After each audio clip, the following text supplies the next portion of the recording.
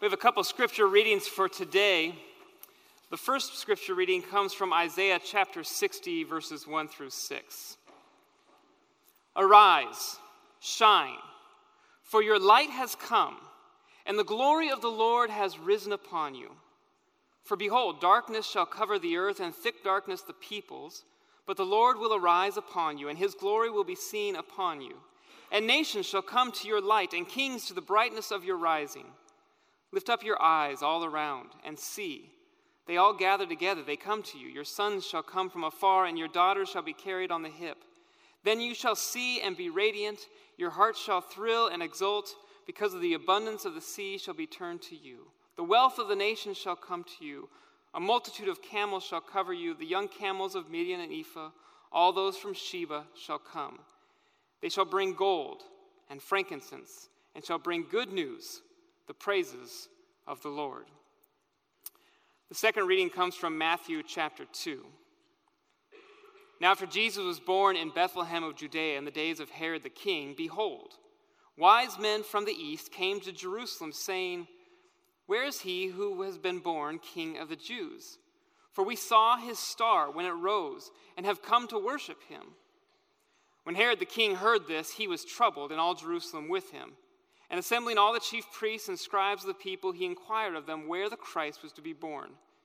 They told him, In Bethlehem of Judea, for so it is written by the prophet, And you, O Bethlehem, in the land of Judah, are by no means least among the rulers of Judah, for from you shall come a ruler who will shepherd my people Israel. Then Herod summoned the wise men secretly and ascertained from them what time the star had appeared. And he sent them to Bethlehem, saying, Go and search diligently for the child, and when you have found him, bring me word that I too may come and worship him. After listening to the king, they went on their way. And behold, the star that they had seen when it rose went before them until it came to rest over the place where the child was. When they saw the star, they rejoiced exceedingly with great joy. And going into the house, they saw the child with Mary his mother, and they fell down and worshipped him.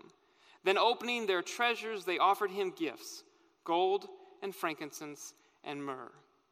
And being warned in a dream not to return to Herod, they departed to their own country by another way.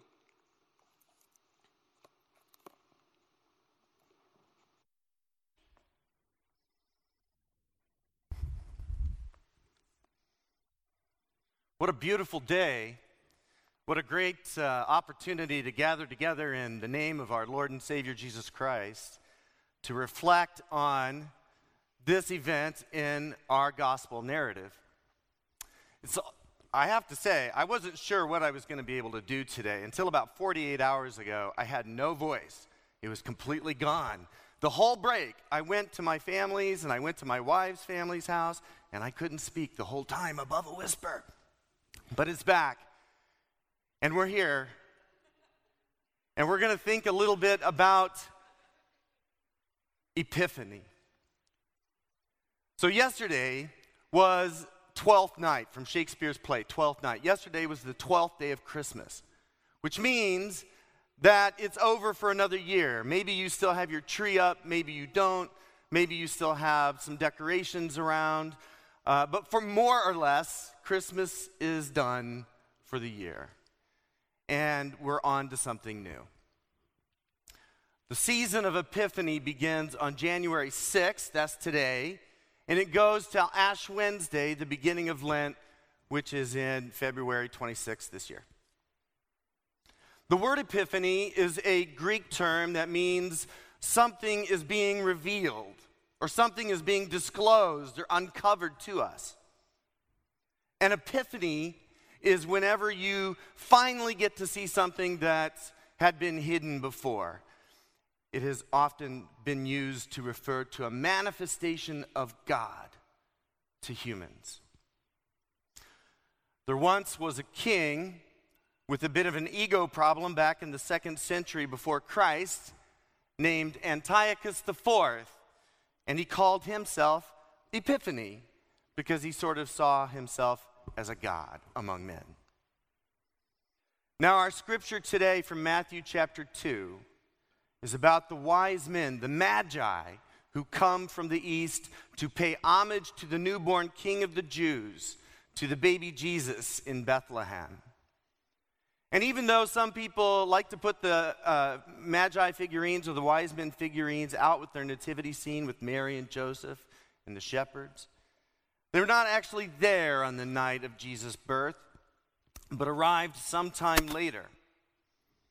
And there are lots of popular misconceptions about the wise men. The Bible actually doesn't tell us very much about them at all. For instance, we don't know how many of them there were. Customarily, we think of 3 because they brought 3 gifts: gold, frankincense, and myrrh. And we have attached symbolic meaning to those gifts. Gold is appropriate for a king. Frankincense is what you light in the temple as a representation of prayer to God. And myrrh is to indicate the spices packed in a shroud at death. But we don't know how many. We know there are 3 gifts, but we don't know how many of the Magi there were. There might have been 2 or 12 or more. We also don't know where they came from exactly. All it says is that they were from the east. We think they may have come from Babylon or Persia, which today, interestingly enough, would be Iraq or Iran. In those days, those were nations with a tradition of star watching, and there were Jews in those lands, so people would have been familiar with their prophecies. Then there's the question of the star, that wonderful light in the sky that led these individuals to the Savior of the world. Many people have tried to determine what that might have been. Was it an asteroid, a supernova that has been recorded elsewhere in history, or what? Well, maybe it was something miraculous, something that our modern scientific classifications don't quantify. Perhaps the most interesting or important thing about these Magi for us today is that they were Gentiles. The word Gentile refers to anyone who is not a Jew. Most of us here today are probably of the Gentile persuasion. So why is that important? Back in those days, it was common for individual nations to each have their own individual gods. The Assyrians had their gods, the Romans had their gods, the Canaanites had their gods, and so on. And the Israelites bucked the trend because they had their solo god. Now, sometimes the nations would duke it out in battle to try to see whose gods were stronger and dominant. And the conquered often had to adopt the worship of their conquerors. That was the state of things, and most people, at least outside of Israel, were content with that.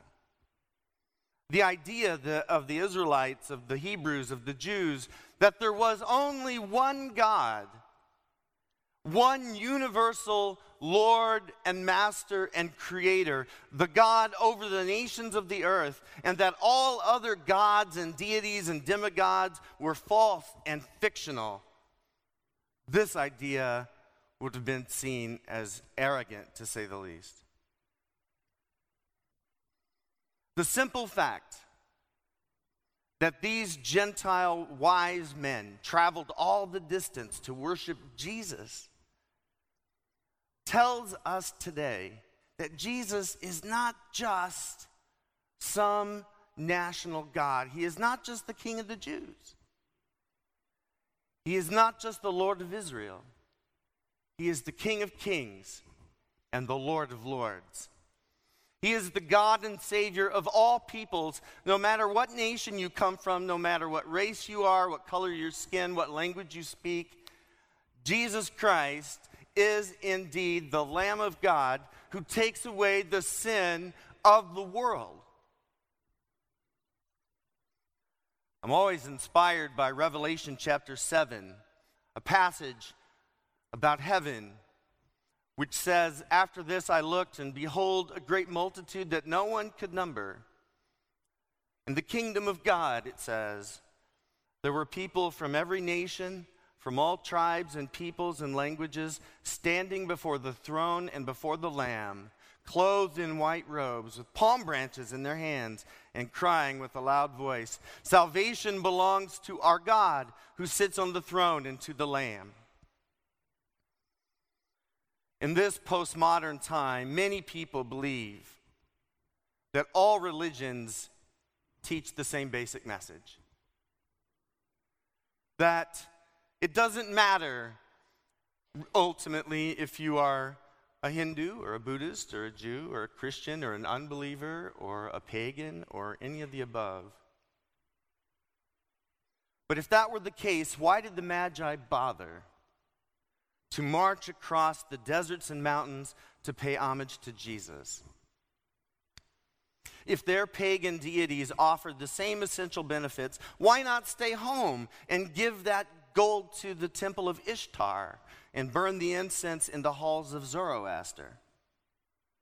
It's because they understood something.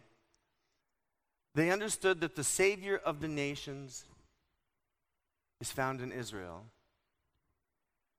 and his mother is a virgin. The wise men came looking for a God to worship, to bring their gifts to. And they found a baby. What they found was Jesus. And anyone who is searching to find God today must also be pointed to Christ. It hasn't changed in 2,000 years. There is only one God and only one access point to him. The man on the cross, the man whose blood atones for the sins of all.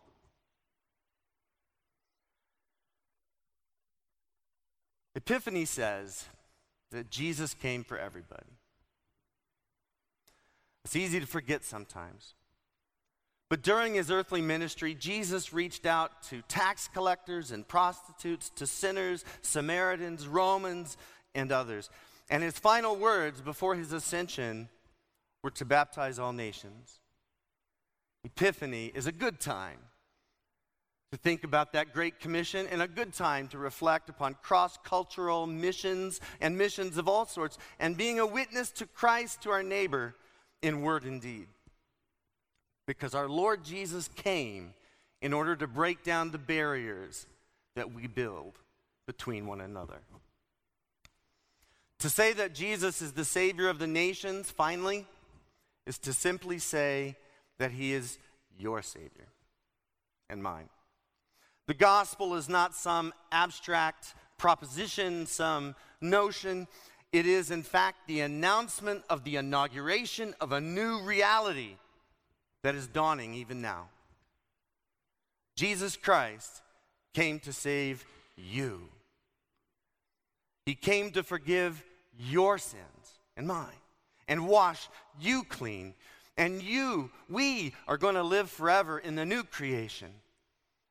The babe of Bethlehem came to save you from death itself, by his own death and resurrection.